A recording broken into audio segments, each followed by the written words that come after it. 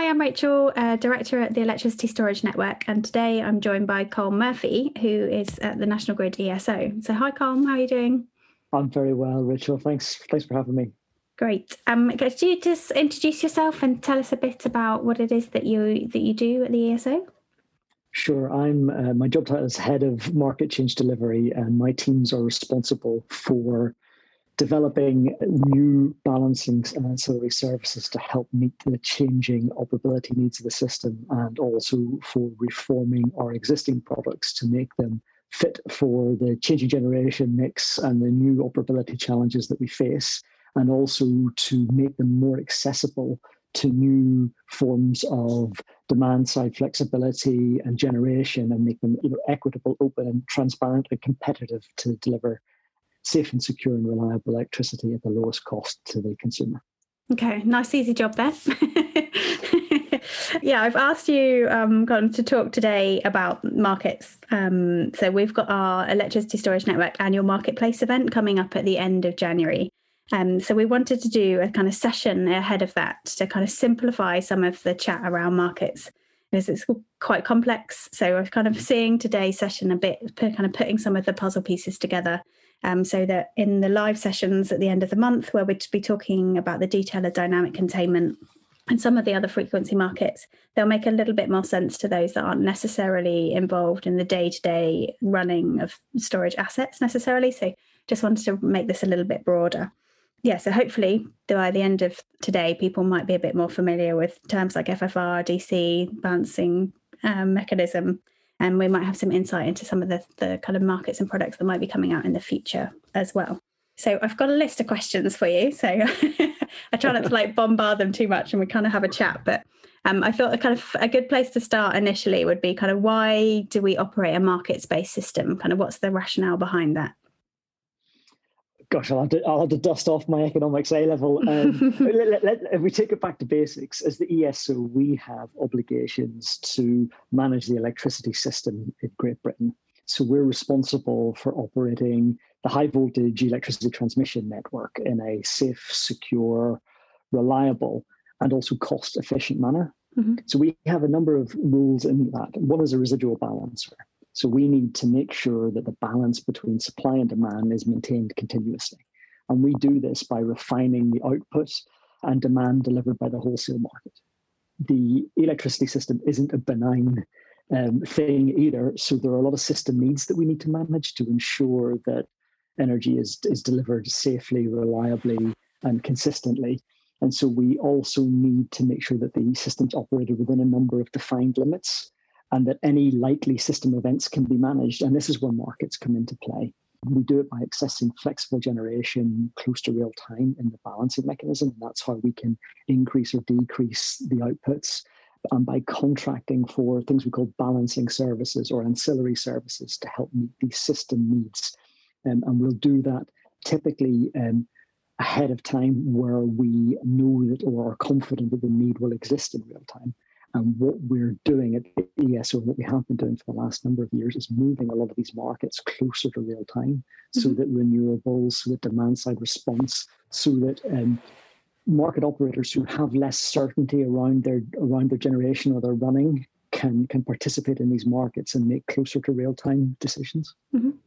Okay. Cool. That's really useful. Thank you. So you mentioned kind of wholesale market, you mentioned balancing mechanism there, you mentioned the kind of ancillary service markets. How do you see all those kind of fit together? And then I guess mostly what we're talking about today is the ancillary service markets. But Sure. So we've got four main types of market, and it helps to think of them, I think, in terms of a timeline from as far out as possible going to real time.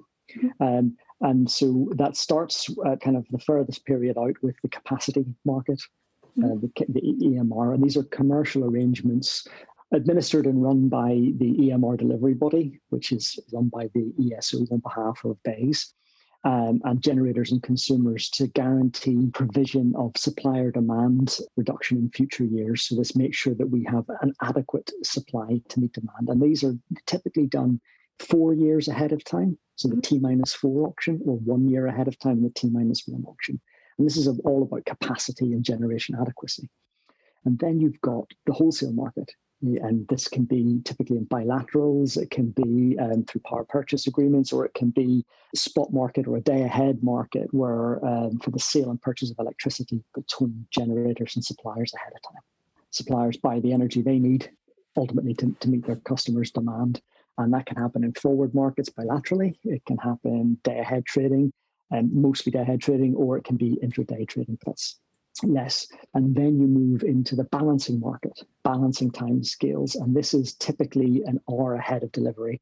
And at that point, we call the term gate closure. And this is where you enter into balancing time scales. And this is where the ESO picks up its role as the residual balancer. And so if NGSO expects that supply and demand won't match, and that can be for any reason, generators, consumers can pay or be paid to change their output or their consumption to help balance us. And they do that in the balancing mechanism using bids and offers. And then you get to the point after real time. Mm-hmm. And that's you get into the kind of imbalance settlement period as well, because you're very rare that you're going to get exactly the right volumes of energy traded ahead of time. So Elexon, who are another key industry body, run a process to settle the difference between the energy account that each company has contracted and the actual volume that was delivered and consumed. And then these costs are redistributed or distributed to the market participants. And so that takes you from, I guess, 4 years out all the way through to the half-hour settlement period, and then what happens after that. And we talked there about kind of 4 main markets. The capacity market is kind of market size, I think, somewhere in the region of about 55 gigawatts, and there's up to kind of £1 billion kind of annually in terms of its value. And participants are essentially paid a capacity fee to be available at times of system stress. And the volume's purchased through a pay-as-clear auction for pre-qualified participants, and the volume, as I said, is bought at 4 years out or a year out. Then we talked about the wholesale market, and I think typically that's about 1,000 terawatt hours in the UK of traded volume, and probably somewhere in the region of about 300 terawatt hours delivered annually. And that gives you a value, I think, that is somewhere like 55 billion. So it's really significant. And as I say, that's participants trading standard products bilaterally or via the exchanges. That's where you get the electricity that gets the lights on and does stuff. And then we talked about the balancing mechanism. And you're talking about maybe £500 million annually spent in the BM, and that's how the ESO keeps supply and demand balanced by accepting bids and offers in the BM to help second by second, minute by minute, etc., balance supply and demand. And then the other market that we've got, and the one I think you'd like to focus on today, is the ancillary services market. Mm-hmm. And we spend somewhere in the region of about £450 million annually on ancillary services. And we procure these services to help manage system needs and to balance supply and demand and ensure that kind of security and quality of electricity supply. And they include things like response products, so firm frequency response, or the new dynamic containment, a kind of sub-second fast response reserve products, so things like store, and then other operability or system need products like black start or restoration services, reactive power services, the things that we use to manage bolts on the network, and stability or constraint management products as well. So traditionally they're procured bilaterally or via a bid-in tender process. Okay, cool. That's good. That's a great overview. Thank you. So focusing on the kind of ancillary service markets, like who are the kind of key players in that market? Who's mostly participating in them? So back in 2015, the ESO set out on a campaign called the Power Responsive Campaign. And over the last 5 years, that's had that initial mandate to respond to the rapidly changing generation mix, to those kind of 3 Ds: decentralization, decarbonisation, and digitization.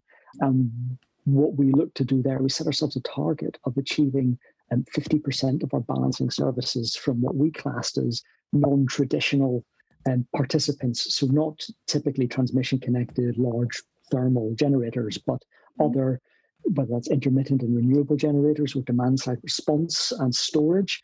And in 2018, we can hit that target. We saw that 50% of our balancing services on a monthly basis were being tendered in from decentralized, low carbon, demand side response and flexibility and storage assets. So we're seeing a real change in the generation mix and who's participating in those markets.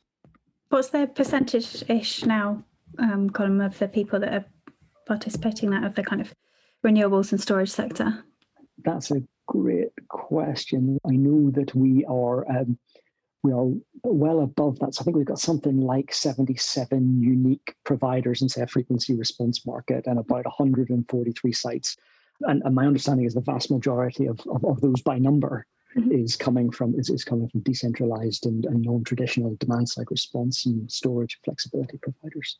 All of the new dynamic containment product, for example, is being provided by storage. Yeah, we've got a session specifically on the dynamic containment session with Renko and EDF, actually, which should be quite interesting. So, yeah, I just wondered, obviously, you've made the commitment to operating a zero carbon system by 2025. Is that giving you the confidence then at the ESO that it is possible to kind of move at that kind of speed and scale to achieve that? I know you've committed to running it for maybe half an hour, or it's not forever and not entirely, but I guess we're moving in that direction.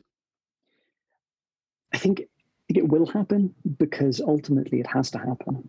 Decarbonisation is this generation's, challenge. It's huge, and I think it will go the way that coal-free days went. We'll see it happening with a settlement period in a couple of hours or a day, a week, a fortnight, a month. We've seen these records increasingly being broken, and what we've committed to do in the ESO is ensure that we're an enabler to decarbonisation. We don't get in the way. So that's not to say that we are in any way going to refine the generation mix. What we're going to do is say, we see the direction of travel, we see the change that's happening. And when the market expresses that carbon-free settlement period, that couple of hours, whatever it is, we will make sure that we've got the tools, processes, the systems, the markets, the capability in place to be able to accept that without having to bid off wind in the BM and bring on a conventional thermal generator for stability or for managed volts or any other kind of system. And that's the goal. And we've seen this, and we've set out the kind of journey to this in publications going back to, say, SNAPS in 2017, where we talked about that changing generation mix, the impact that was having on how we operate the system and the tools and the capabilities that we need. And through our operability strategy report that we publish each year, the updates to the forward plan, and that kind of direction of travel, I think we're confident that we're doing the right things, and we're working hard to make sure that 2025 is a reality, a key milestone on the way to 2050.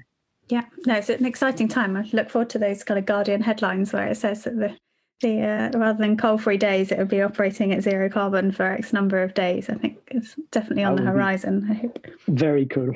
So I guess, is there any kind of learning that you've had through the markets with COVID? Like, is any kind of key learnings that have come out of the change in demand patterns that we've seen over the last 10 months or so?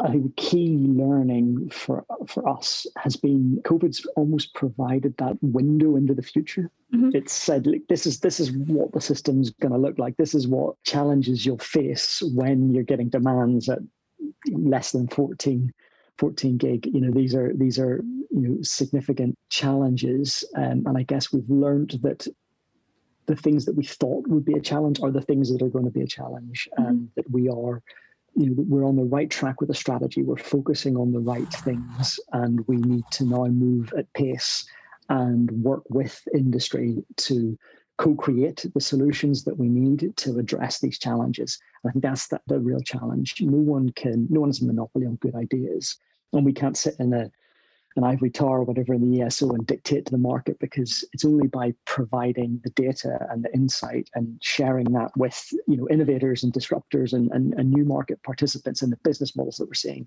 evolve around the energy system that we can get there faster, and that we can learn and work together and collaborate. And I think that's been one of the key learnings. We brought dynamic containment in this year, a faster acting frequency response product. So we're triggering that response in under a second. I struggle to know of a faster response product on any system anywhere in the world. So it's pretty significant, pretty world leading. And how we did that was through a learning by doing approach. So we did a soft launch. We worked with the industry. We engaged with them. We told them, look, it's not going to be perfect day one. This is where the end state is. This is where we want to get to. This is how much of it we're going to buy. This is how it's going to operate. But right now and today, the best thing we can do is we can put it on there to help meet the challenging needs that we've got in this COVID period, and build from there using provider feedback to refine and to test and to learn and to develop. And I guess that's been a big learning. It's exposed us to some of the challenges we're going to face. It showed us that the strategy we're working on is the right one. By learning, by doing, and working with stakeholders, we can get there faster and in a better way. Good. At least there's some silver linings to COVID-19 that's given us insight into the future, which I'm grateful for. I guess at the weekend and last week, we've seen a kind of a cold weather spell and potential system stress event. But how does that impact your decisions that you're making on markets? Are the people that you're calling on when you're offering, £1,000, £1,500 prices, are they coming out of the woodwork when you're expecting them to? Are they there? Are they showing up when you want them to? Is that working? That's a really good question. It's one that I'm not particularly close to in my role in markets, but I guess the basic principle is the ENM, the electricity margin notice, is that signal, that price signal, really sharp, like you say, can be a really sharp price signal to the market of any kind of looming tightness in supply. Doesn't mean that there is any adequacy issue. All it means is that in the short term, we want a greater safety margin between the power demand and the available supply. And it's a very useful tool in that economic signal. That price signal is effective. Got to look at all these things in the round and consider how we develop them going forward. Changing generation makes challenging conditions with COVID as well. So all of these things are testing the processes in a way that's not necessarily normal. Mm-hmm. And are those prices, do you think, good value for the consumer? Is that do you feel like that's the right thing that we're doing? Is that? I think markets are really important for price discovery, for investment decisions, and to ensure that we've got competition, because it's through competition that we get efficient prices, that we get a market operating properly, that we get value for the consumers. So I think by showing the value of energy in real time, it's an important commercial and financial instrument that helps meet the system need. I guess I was kind of thinking of our kind of management of the electricity storage network, and the kind of the feedback that we're getting from people. What are you kind of seeing as any kind of barriers to entry to some of the markets? We've had kind of some feedback on technology in the control room, and actually looking in my Wizzy computer kind of algorithm, talking to your Wizzy computer algorithm, kind of as a kind of moving away from that kind of people-based approach in the control room as one example. What are you seeing as kind of other kind of challenging things that you're kind of needing to work through? So from my end of it, because it's a huge and complex endeavor, managing the electricity system and keeping people safe and keeping the lights on and doing it in a cost-effective way. From where I sit, the challenge for us is to design new products around the needs of the system and to find that balance between operability and accessibility. Mm-hmm. And what we want to make sure is that there are no unnecessary barriers to entry. Mm-hmm. So as long as any technology type, any provider, regardless of what voltage level they're connected at on the system, if they've got the capability, if they can meet the system need that's required to keep the lights on and to balance supply and demand, they should be able to participate and compete in the markets. And I think over the last 12 to 18 months, we've really stepped up our engagement with industry through bodies like the Energy Storage Network to elicit that kind of direct feedback. There's nothing like getting that kind of that feedback to say, right, where do we need to do better? Where are those kind of unnecessary barriers, and how do we create markets that are accessible and equitable? That's the thing that we've really been focusing on in my part of the ESO. It's difficult. It's a hard balance, right? You want to move at pace. You want to deliver quickly to get that value, but you also want to make sure that you're bringing stakeholders with you and genuinely listening to their feedback, taking it on board, and trying to change your approach accordingly. And those things can sometimes be provide a sort of tension, kind of moving at pace and getting something done, but at the same time making sure that people feel like they've had a chance to co-create with us and it's not being done to them as well. It's been a challenge for us. Yeah, that stakeholder engagement is really important. It's something the regular kind of ESN, ESO meeting, something the members really value. So, and it definitely throws up some kind of questions that the members might not have considered, that the things you're grappling with, and likewise things you guys haven't considered as kind of part. So I think that's a really positive thing. In your previous answer, you kind of touched on kind of investment, and I know you can't really speak on behalf of investors, but I know that some investors are really confident and kind of comfortable with that kind of merchant model around the markets, and others are much more kind of skeptical. Do you have any kind of calming words you can tell the ones that aren't quite so kind of confident in that model of, why you believe it is the right approach? I guess thinking back to kind of basic principles, exchange traded power prices have always been volatile. There's always been that exposure to merchant risk. And as whether it's renewables or storage providers or new market actors become integrated into the energy market, they're going to be exposed to merchant risk, to that kind of transition of having to base their forecasted returns on forecasts of the energy price in the future, or of the ancillary service price in the future. And for me, I think what's really important is that we consider the value of short-term markets. They can remove forecasting risk, as well as allowing changes to parties' commercial strategies as well. And I think that's really important for storage, being able to take advantage of arbitrage opportunities, being able to move between markets. Mm-hmm. On the other hand, I hear what people are saying, and that short-term markets may also not increase investor confidence, right? Where you are risk averse, and maybe you require more stable returns to secure financing.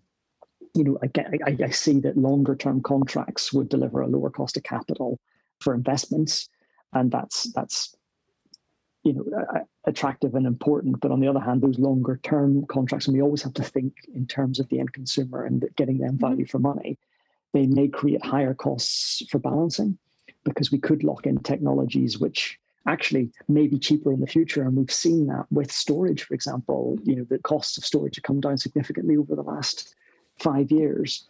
Or we may lock ourselves into the procurement of a contract which may no longer be relevant as system needs change over time.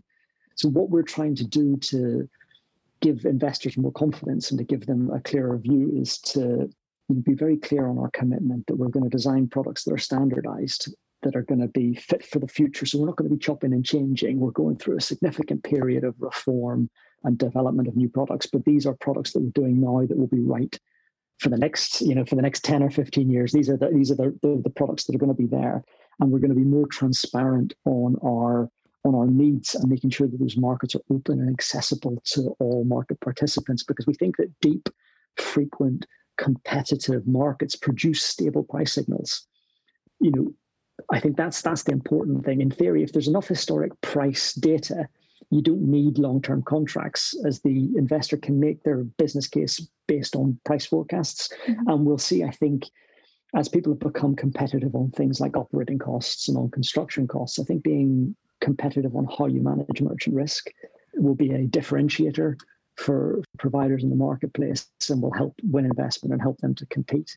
I think we're taking big strides to make sure that we're being as open as possible. So our data portal, I think, is a really key tool that will help investors with their confidence. So they'll see the needs that are there. They'll see the forecasts out into the future. They'll see the days of day ahead trading on our products kind of rolling through, giving them that kind of history.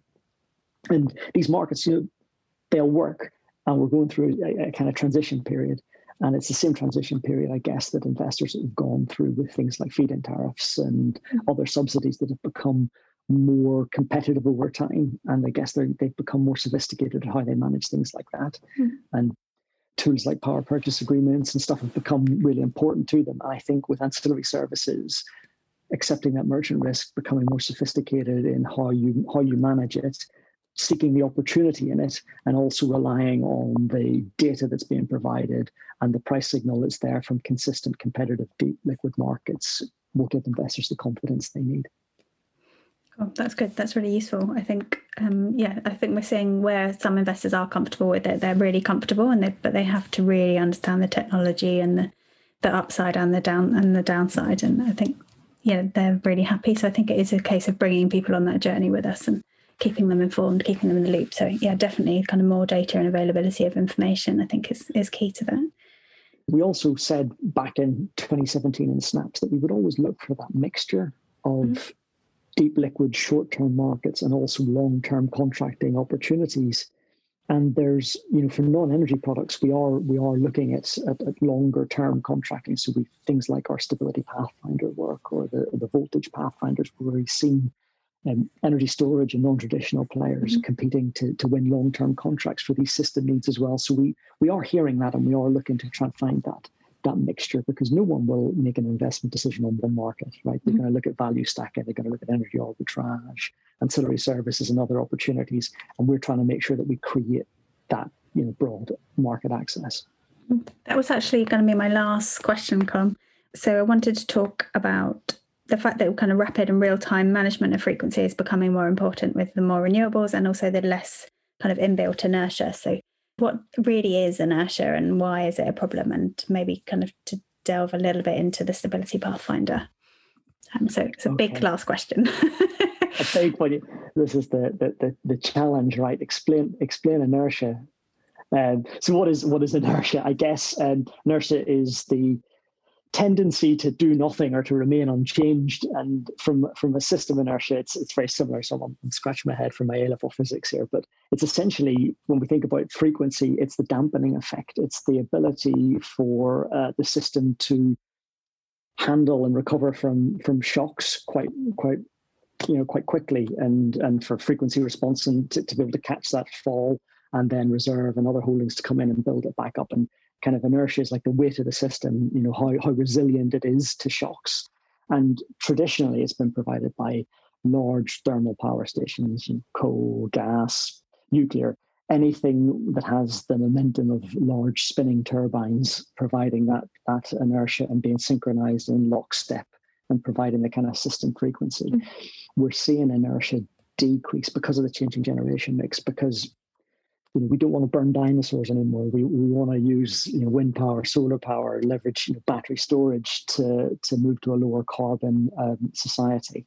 And they don't provide an equivalent. They don't have the large spinning turbines. They don't provide that kind of system frequency. They're not synchronized. And so what we're trying to do is develop new products that either provide the equivalent of inertia from low carbon technologies, or help increase inertia on the system, or provide faster acting frequency response so that we can operate a system that does have less inertia and perhaps a higher rate of change of frequency. And we do that in two ways. One is looking at things like the Stability Pathfinders, where we are looking at technology that can provide inertia without necessarily providing the megawatts, because we may not need them. And that was the first phase of the Stability Pathfinder. And we're now looking at other longer term stability requirements through the second and third phase of the Pathfinder for long-term opportunities to provide inertia onto the system, as well as managing frequency with faster acting products like dynamic containment. So the combination of the two is kind of working towards a kind of double-pronged solution. Yes. That's good. Well, thank you, Colm. You've answered a good list of my questions, so I definitely feel like I've put you on the spot for a few of those. But yeah, I feel like it's just a useful kind of setting. Is there anything about the kind of markets that I've not asked you that you'd think would be useful to kind of share with people to kind of bring them, like get everyone on the same page, essentially help kind of piece that puzzle together? I think the important thing is to keep engaging with us, to keep providing feedback, and where something doesn't make sense, reach out to me, reach out to my team. We're really happy and very keen to talk to stakeholders, market actors, providers to better understand their needs and to see where the gaps are, because this is day in, day out stuff for us. And sometimes, when you do that, it can seem like, well, it's obvious, that's what we're doing, this is why we're doing it. But if anything's not clear, we're really keen to be able to share that, to join the dots for people, to help them understand and to be able to provide the services that we need. So it's, I guess, just say, look, keep engaging, keep providing feedback, keep working with us, because nobody has a monopoly on good ideas. And I think some of the best things we've done have been in conjunction with stakeholders over this pandemic period, in terms of trialing solutions in the PM or developing and launching new products. And so I think let's just keep that continuing into the future. Yeah, great. I think there's definitely a lot of innovation and good ideas in the market. So I don't think we'll be short of those, hopefully. Bill, thanks so much for joining me today. It's really helpful. Not at all. Absolute pleasure. Thanks, Rachel.